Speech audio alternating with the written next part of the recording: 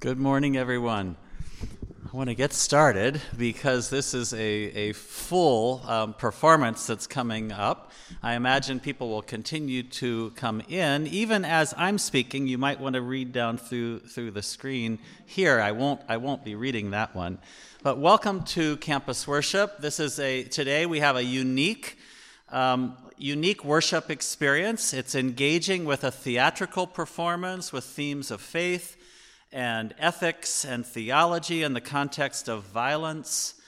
Would ask that to honor the spirit of worship and engagement, that screens are away for the next 50 minutes. I'm guessing you can handle that.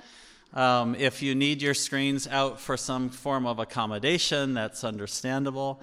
And I'd like to introduce our actor, Al Staggs.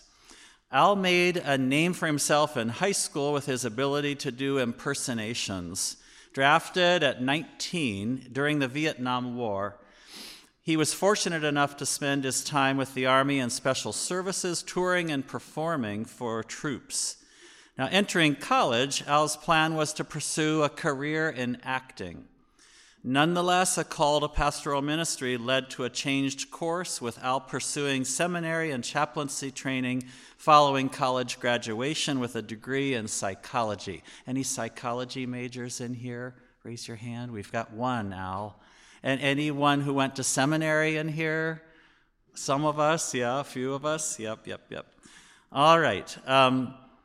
He served as youth college, young adult minister, music minister, senior pastor, hospital and hospice chaplain through the years. And at some point along the way, Al discovered he was able to wed his call to ministry with his love for the performing arts.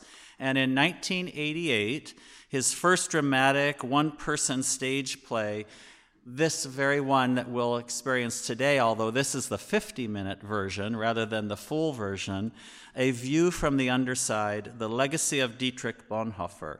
Now, he's performed this very play all over the United States and Canada and Europe, and today here on this stage at EMU.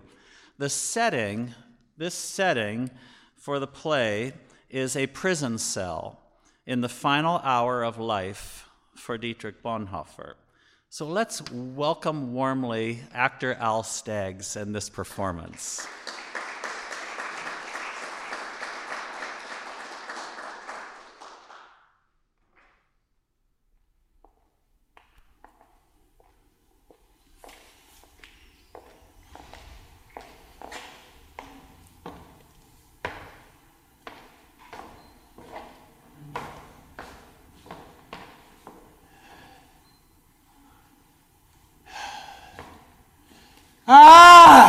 This place is about to drive me mad. Oh, if there was just someone with whom I could speak, someone with whom I could share what it is to be in this place. Oh, dear God, it is not that I do not realize that you are with me. But how I wish there was someone here with whom I could talk. Oh, dear God, help me.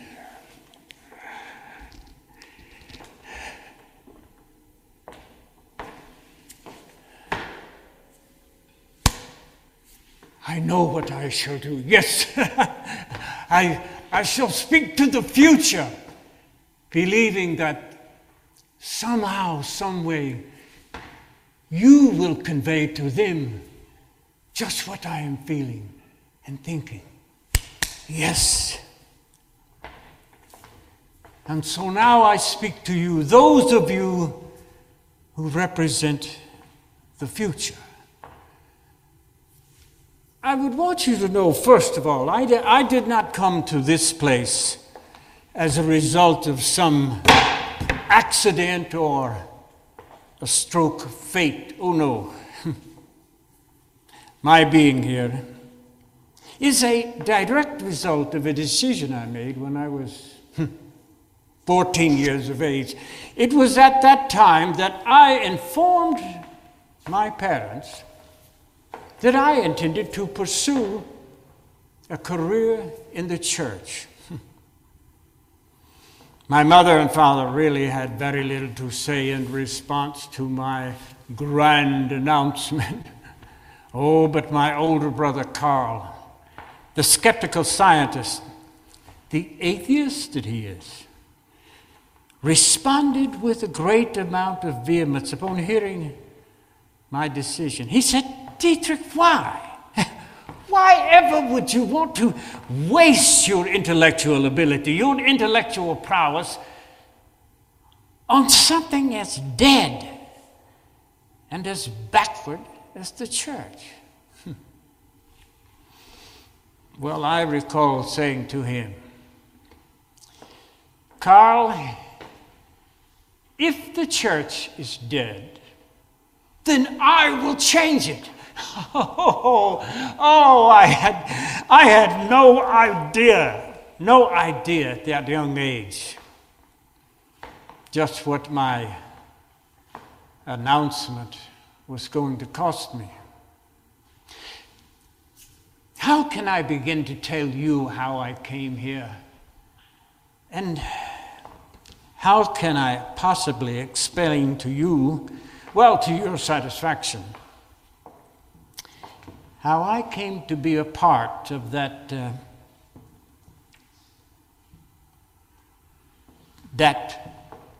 conspiracy against Adolf Hitler? You see, in order to explain that, I would first have to be able to explain the unexplainable. That is, how could a nation that could boast of sons such as a Beethoven, a Goethe, a Martin Luther, how could that nation commit atrocities? Tell me, how could a nation that could boast of literally centuries of Christian history, how could that same nation commit genocide? Well, did all of this occur because the Bible was no longer being preached and taught in our churches? No. The Bible was still being preached and taught as faithfully as ever. But the problem was not in the preaching and teaching of God's word, no. The problem was in the application of those truths and that ethic to the real issues of daily life. For the church in Germany, how shall I say this? The church in Germany has become so spiritual that it has allowed the earth to go to hell. Oh, I can just imagine some pious person standing in front of me presently, probably a minister, and asking me a question such as this. "Well, Pastor Bonhoeffer, do you not believe in a literal hell?" I would say, "Oh yes, I most certainly do. But I believe we Christians have either created a living hell for many people right here on this earth, or we have allowed it to exist by our apathy." You see, my older brother Carl was sadly correct in his assessment of our church these days. Oh yes, you see, the church must come out of her stagnation and move out into the open air of intellectual discussion with the world. Listen, and risk saying controversial things if we are ever to get down to the really serious problems of life. For the Church of Jesus Christ was never intended, listen, to be on the outside of the village in some safe, secure little haven. No, the Church of Jesus Christ belongs right in the middle of life's village, right where the crises and the challenges and the questions and the dangers of life occur, in the middle of life's village. Well, you see, the church is only the church as she exists for others. And it is for that reason, I will say to you with a great amount of sincerity and conviction, I think the church should sell all of her property and give the proceeds to the poor. There is this strange phenomenon occurring in our nation presently. And what is the phenomenon? Well, as best as I can relate it to you, it is this. Do you know it is getting increasingly difficult to be able to distinguish any difference whatsoever in the two allegiances that every Christian in Germany has? That is, the allegiance to the kingdom of God on the one hand, and the allegiance to the state on the other. Why, for many Christians in Germany, well, these two are exactly one and the same thing. What I'm trying to say is, we in Germany are rendering to Caesar some things that only belong to God. I mean, isn't the first great commandment, thou shalt have no other gods before me? And yet the situation has become so acute. Here is what has occurred. Many of our leading German pastors,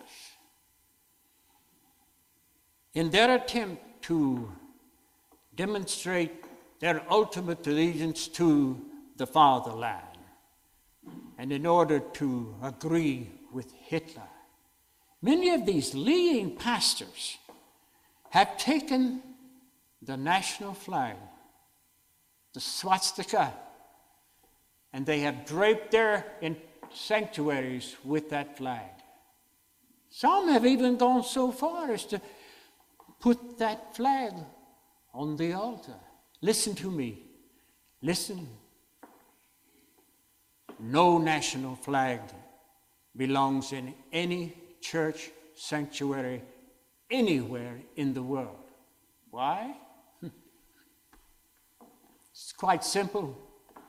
Oh yes, you see, whenever you start doing that, you can be quite certain of one thing. The purposes of the kingdom of God will be co-opted by the purposes of the state. Mark my word. The church confesses her timidity, her evasiveness, her dangerous concessions. The church has been untrue to her office of guardianship and to her office of comfort.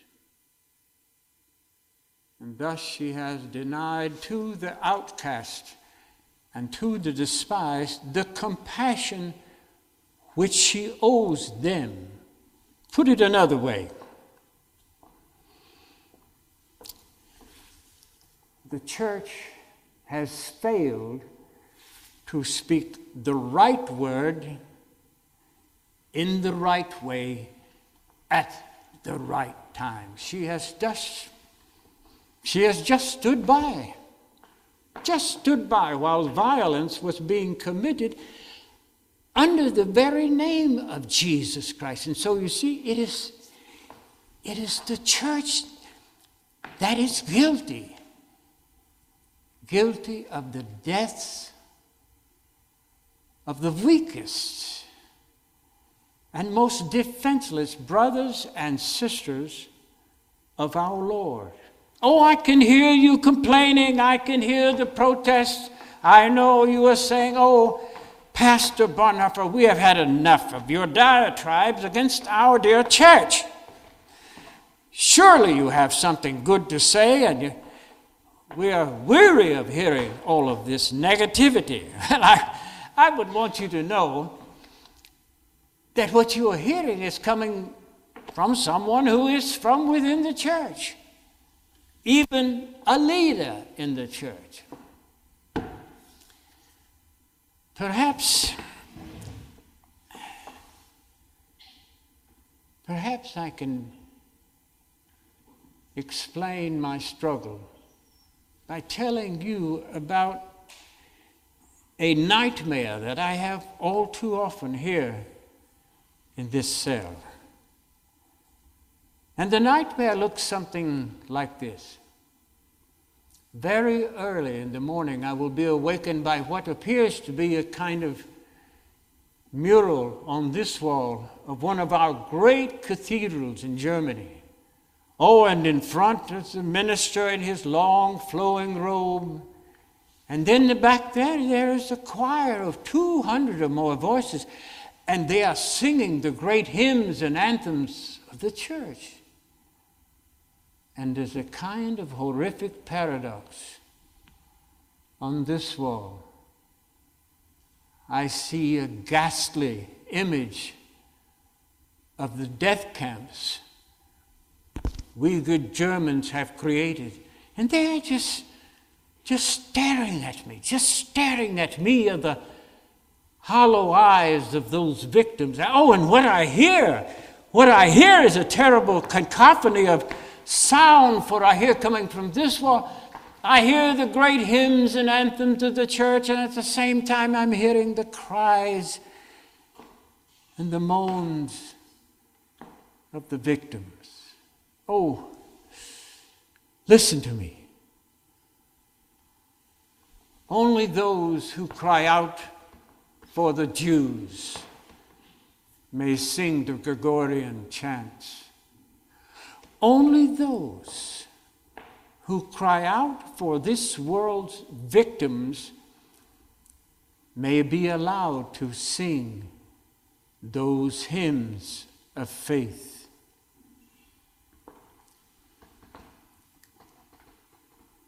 God of grace and God of glory, on thy people pour thy power. With thine ancient church's story, bring her bud to glorious flower. Grant us wisdom, grant us courage,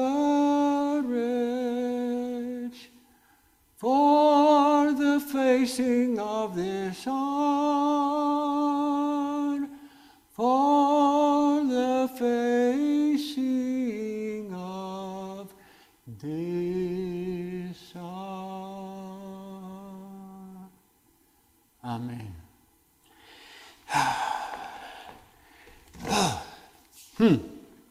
This prison cell is a pigsty. It really is. You would think someone would come in and give me a little assistance here, but no, to clean it up myself. What? What? A cockroach in my cell? No. Do not leave, Mr. Cockroach. You are the only living visitor that Dietrich Bonhoeffer has had today. I am honored by your visit. Tell me, would you care to discuss a little theology? No? Let's see. About philosophy. Oh, I should have known. Let me tell you, I do envy your freedom. Yes, here you run to and fro from cell to cell with great abandonment, while I, Dietrich Bonhoeffer, am relegated to this one cell. Life can be so unfair. Do you know what I'm saying to you? Get on out of here. Go on, you and your freedom. You anger me. Go see my parents. Tell them that their son is stooping to talk to cockroaches. That way they'll know that I'm not taking my plight too seriously. Oh, and while you're at it, go see the Führer. Tell him that there is still one power greater than himself. That ought to do a lot for his paranoia. Oh, look at this. Look at this. This is not exactly what I had intended to do with my education. No. And I can assure you, my mother and father had far more planned for their son than to become a prisoner in his own nation. But do you realize I have learned lessons here, lessons that I would never have learned in a seminary. I've learned lessons here I would never have learned in church. One of those lessons that has really struck me is this. I've been amazed at how I find myself responding and reacting to so-called religious types. You know, people who use a great amount of religious jargon. I mean, I don't seem willing to talk with those people. I mean, what could I possibly tell them that they don't already know? But around people who do not seem religious, you know, I can often speak of God in a very natural way. It seems that religious types often invoke the name of God whenever human resources fail or whenever human knowledge comes to an end. Or who knows? Perhaps it's simply because they're just too lazy to think. Another lesson. And this one has amazed me. I have discovered that even, how shall I say this? Even in the most serious of situations, there is always an element of humor. I'll show you what I mean. Quite often, I will be sitting here playing on my piano, playing a Beethoven sonata. And on one occasion, I was minding my own business, playing a Beethoven sonata, and I could just feel a pair of eyes looking at me through that guard door. And finally, I stopped playing. I said, "Oh, what's the matter? Am I playing the piano too loud? Perhaps it just needs to be tuned, huh?" I thought, look, if Ludwig Beethoven can play music without hearing it, so can Dietrich Bonhoeffer. There you have it.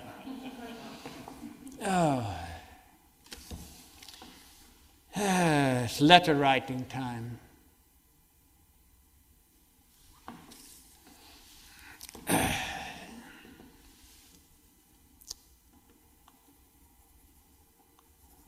My dear friend Eberhard, you recall that before I mentioned to you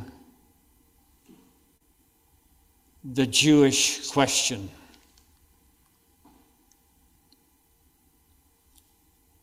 It is my firm belief that the expulsion of the Jews from the West means the expulsion of Christ. For Christ was a Jew.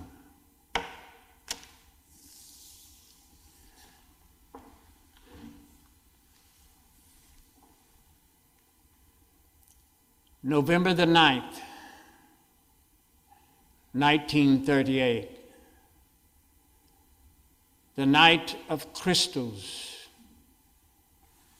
the night of terror, Kristallnacht in our nation, when we Germans destroyed so many Jewish houses of worship.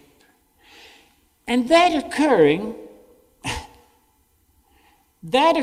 in a nation which has so proudly and historically sung that little Christmas hymn, Stille Nacht, Heilige Nacht. Do you know, I will never now sing that little Christmas hymn without first thinking of Kristall Nacht. Well, cheap grace is the deadly enemy of our church. We're fighting today for costly grace. And what is cheap grace? Grace, that's grace sold on the marketplace like cheap merchandise. Grace without price, grace without cost, grace without discipleship.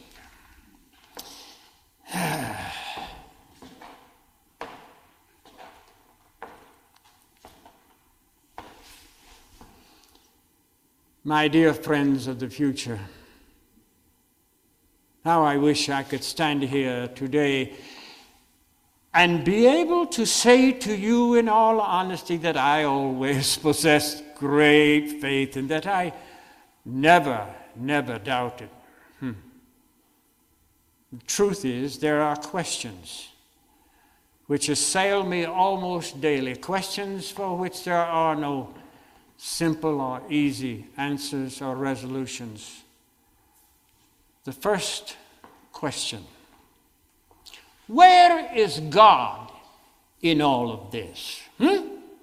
I mean, when it does appear that might does indeed make right, when so many millions of people are being persecuted and murdered, and when the most insidious and pernicious forms of evil are made to look like piety, I ask myself, where is God in all of this madness? Okay, second question.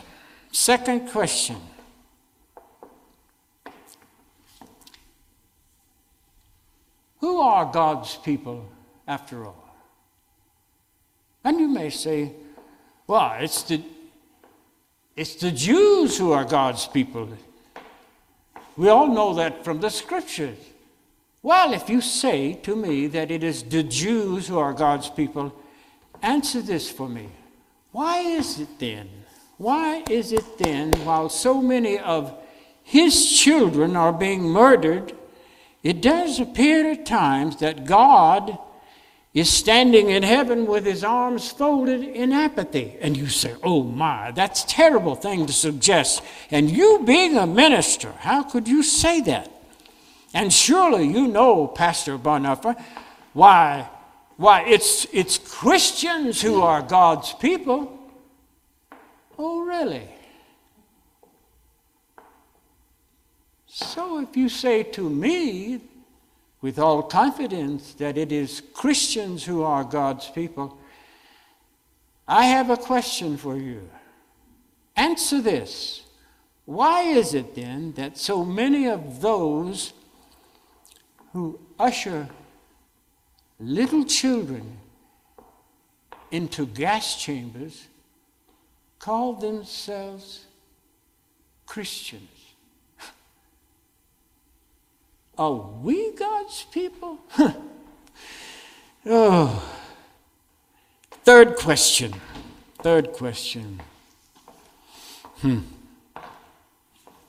I wonder if my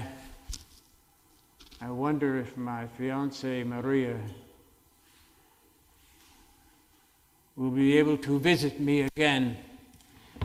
A few months ago, Maria von Wedemeyer, my fiancée, was able to visit me in my prison cell.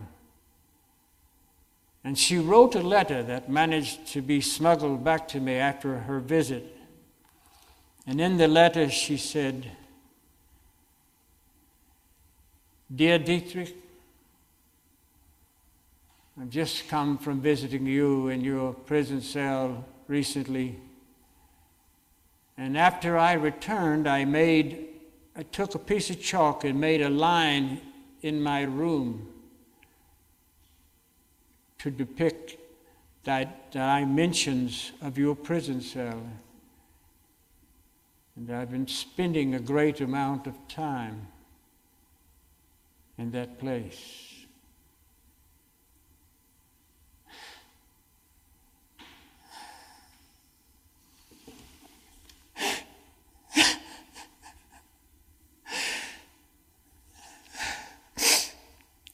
Oh, I wished I could see Maria.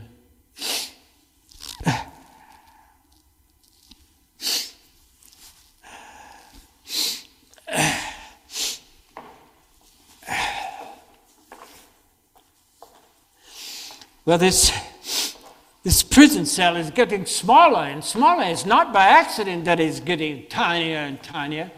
I know what the guards are doing to me while I'm asleep at night. They are sneaking into this cell. And you know what they do? They are whittling down the dimensions of my prison cell ever so slightly. And they think that I am not aware of what they are doing. Who do they think they are dealing with? And I know what they're planning for me. I'm going to wake up one morning and I'm going to be in a prison cell so tiny and confining I will be unable to move and barely able to breathe. It doesn't matter. It doesn't matter. For you see, I have learned a secret that helps me transcend whatever size cell they put me into. And what is the secret?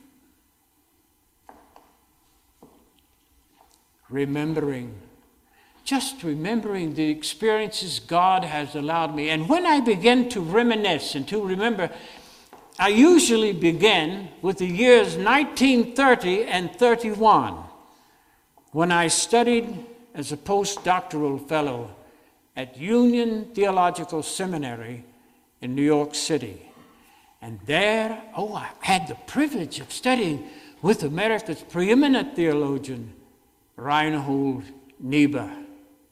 And it's important, as Professor Niebuhr's influence was upon my young life, there was one other person during that year who was to have an even greater impact upon my life. And it was the person of Frank Fisher, a black man, a fellow Union Theological student. Fisher took me and introduced me to the hidden side of this nation that was so proud of her piety. Fisher introduced me to Harlem. He introduced me to racism. And it was through my friendship with Fisher and worshiping at his church, the Abyssinian Baptist Church, there in the middle of Harlem, that I came to the most radical and profound idea of my entire life. And here it is. For the first time in my privileged existence, I began to look at life from a totally different perspective. I began to look at life from the perspective of the outcast, the reviled, the suspects, the prisoners, the oppressed. In short, from the perspective of the poor and those who suffer. And I can tell you this, that new perspective has been most relevant and comforting to me. Well, now that I am a powerless prisoner of the Gestapo. Oh, and when I walked into that Abyssinian Baptist church and heard them singing, I thought, there is what I am missing. For it seemed, as a good upper-class German, I had my cognitive cup filled full, while my affective life was in relative atrophy. Oh, those spirituals. And what I heard them singing was music in a minor key. I thought, what a contrast to the liturgy of white churches in New York and to my German liturgy, which seemed to have an exclusive proclivity for the major key only. And I thought the minor key must be reserved for people who really understand suffering. Those spirituals.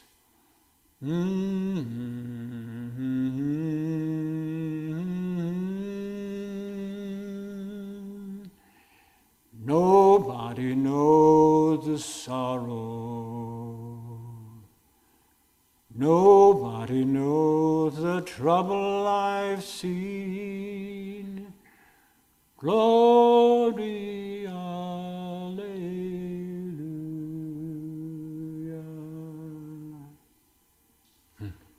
I feel more a part of that black church than ever before. Then there was 1933. 1933. Could you possibly explain to me how that could happen? How could a nation that was so technologically advanced, so culturally astute, so Christian in her orientation, how could that nation allow a maniac such as an Adolf Hitler to take control and then to maintain control for 12 agonizing years? I have my theories as to how this occurred. First, you must understand, Hitler promised a restoration of the national economy. Secondly, he promised renewed respect for Germany among the nations of the world through intense militarization. Thirdly, he promised to vigorously fight the Bolsheviks. And fourthly, he promised to restore traditional moral values to German life. Fifthly and finally, he promised us security. Oh, and how we Christians in Germany worshiped at the God of security, while we allowed the systemic evil of genocide to eat away at our souls like a cancer. And do you think God is going to hold us guiltless? See, Christians in Germany face a terrible alternative. We really do. I mean, we either work for the victory of our nation and thereby destroy civilization, or we work for the defeat of our very own nation and hopefully preserve civilization. Then there was 1939. 1939, my American friends, many of them knew that I had already not been allowed to meet with people, to preach, to teach class, to even have a small meeting.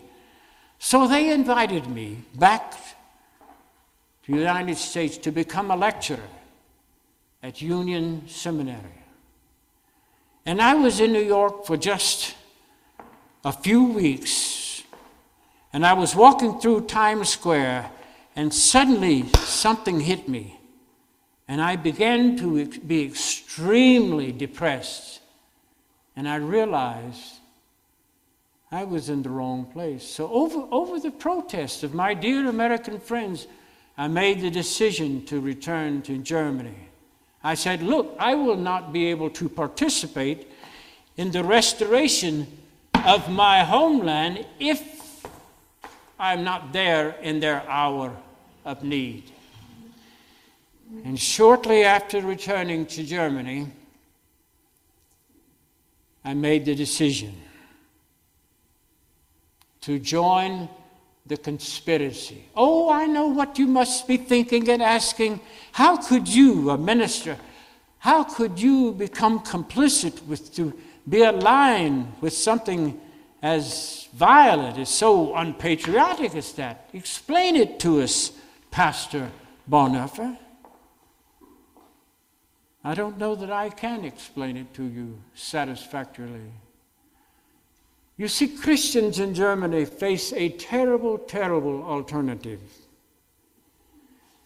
Not to speak is to speak. Likewise, not to act is to act. What that means really, if I am standing in the doorway of my household in front of my family, and I'm watching a person, my neighbor, being persecuted, and I say to myself, well, they're not bothering my family. It's none of my business. Oh, yes, it is. You become complicit with the violence. You think you are simply observing. Not to act is to act. I believe the philosopher was right in saying all it takes for evil to prosper is for good people to do nothing. You see, silence is the friend of the perpetrator. And I searched and searched and searched and searched for a metaphor, an example to help to guide me ethically, and I finally came up with this, as poor as it may seem. And it is this, that if there is a madman who is on the street driving his motor car, running over helpless pedestrians, it is not enough for me to simply pick up the victims. I must get the madman off of the street. That is a great deal of the rationale for my joining. Oh, what are we going to say? What are we Christians in Germany going to say for our faith now that we have persecuted and murdered nearly an entire people, or we have just stood by silently, safely, while the victims have gone to their deaths. Oh, this place is so maddening. I tell you, it is so maddening. I think sometimes I'm going to lose touch with reality. And not that that would be bad, you understand. Losing touch with reality in a place like this would be quite comforting. Thank you. But there is one symbol that keeps me riveted to reality. And it is the symbol of the cross. Well, you see, the cross is laid on every person who would dare to call themselves a Christian. Oh, it's not the terrible end to an otherwise God-fearing and happy life. No, it meets us at the beginning of our communion with Christ. For whenever Christ calls any person, he bids that person to come and to die. Yes, yes, yes, I am prisoner Bonhoeffer. What? Yes, yes, yes, I see. Please give me just a moment, please, please.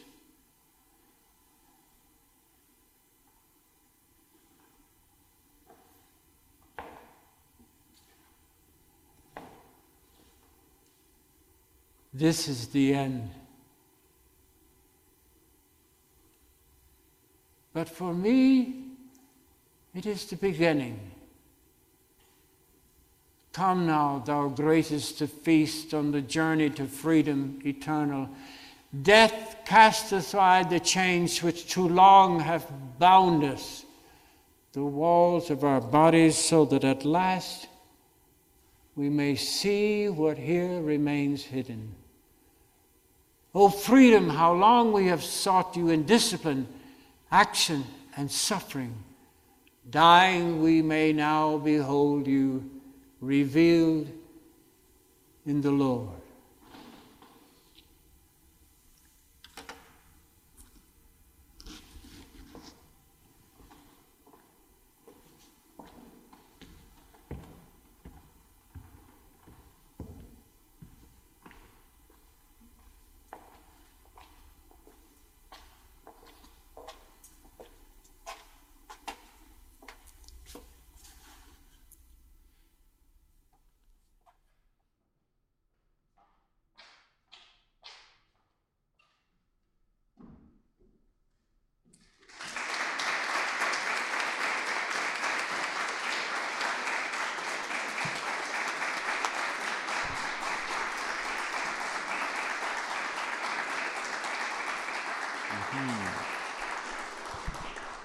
We're deeply grateful for the legacy of Dietrich Bonhoeffer, and we want to offer to you an opportunity to connect a bit.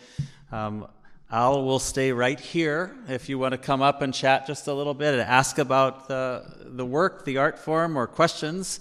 Maybe you're now curious about knowing more about Bonhoeffer. And also, if you want to talk theater, faith, ethics, all of that, the context, will be in the cafeteria at a table from 11:30 to 1:30. You could just come for a bit and leave. Just look for a few of us there. Thank you once again. And you're dismissed.